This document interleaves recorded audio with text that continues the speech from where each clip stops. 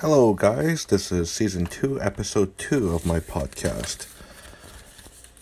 What I wanted to talk about today is allergen immunotherapy, and people refer to these as hyposensitization or allergy shots. What a lot of people don't know is there's another option now called allergen immunotherapy via sublingual immunotherapy. That's under the tongue. Sublingual just means under the tongue. Now, sublingual immunotherapy has been out for quite some time in Europe, at least as back as 2005 from what I understand, and it's been an approved therapy. In our international consensus guidelines for asthma, house dust mite allergen immunotherapy, so dust mite allergy tablets have actually now been incorporated into the treatment algorithm as an official recommendation. Now, interestingly, in Canada, it has not yet quite made it the Canadian Thoracic Society guidelines, and that's because there's really not that much representation of my specialty in Canada. The evidence is fairly solid, though, that for both forms of immunotherapy, that this offers the only immune modulating or what we call disease modifying treatment, i.e. kind of like a cure. The changes that occur in your immune system after immunotherapy are permanent after about 3 to 5 years. So it kind of is like the best long-term solution for allergen immunotherapy, assuming that it works. So it doesn't work on everyone. What I quote my patients is about 70% of patients will get some benefit.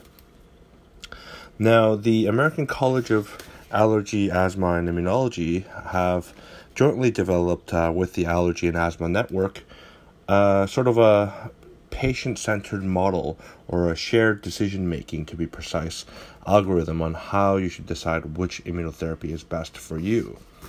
So, just before I begin, I have a website called grassallergies.com. That's grass, Grass, allergies.com, allergies.com. This is a website that was sponsored by a company that has the sublingual immunotherapy products.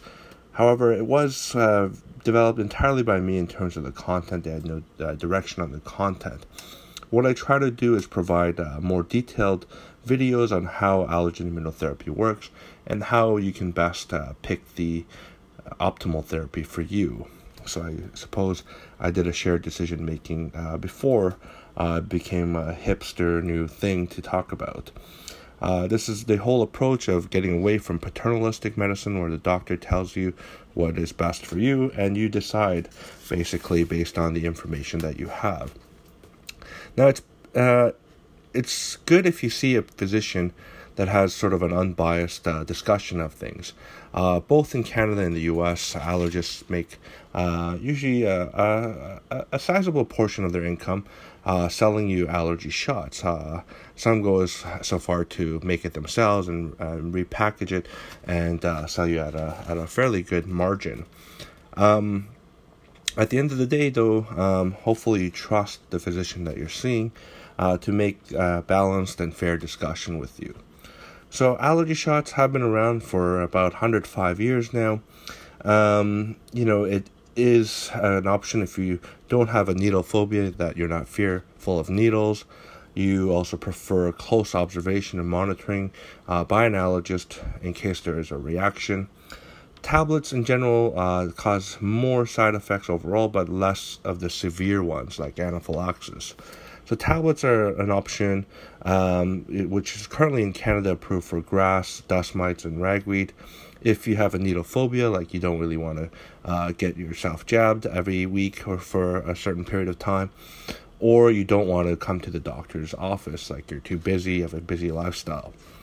What are common side effects? Well, allergy shots, most people get redness or itchiness at the site of the injection. Some people get some hives around there. About 1 in 1,000 people will get a severe allergic reaction called anaphylaxis. And roughly, there's a small chance of death, about 1 in 2.5 million. Now, you do have to keep in perspective that your chance of dying in a car accident is far higher than any of these numbers. Allergy tablets, on the other hand, will cause itchiness or swelling in the mouth. Now, you are allergic to this thing and you are putting it in your mouth, and sometimes it can be associated with nausea or some cramping. In very rare cases, I don't even know what number to quote you because it is so rare, but eosinophilic esophagitis, this is a problem of your esophagus, essentially thinking that it's the larynx or trachea and try to change into that. Very, very rare, but important to have that discussion with your healthcare professional as well. Now, the other practical thing that may limit people is what your insurance plan covers. In both Canada and the U.S., medications are not covered generally. In Ontario, in my jurisdiction, if you are very low income or on disability, it will be covered, the shots will be covered, and certain forms of the tablet are covered, but not all.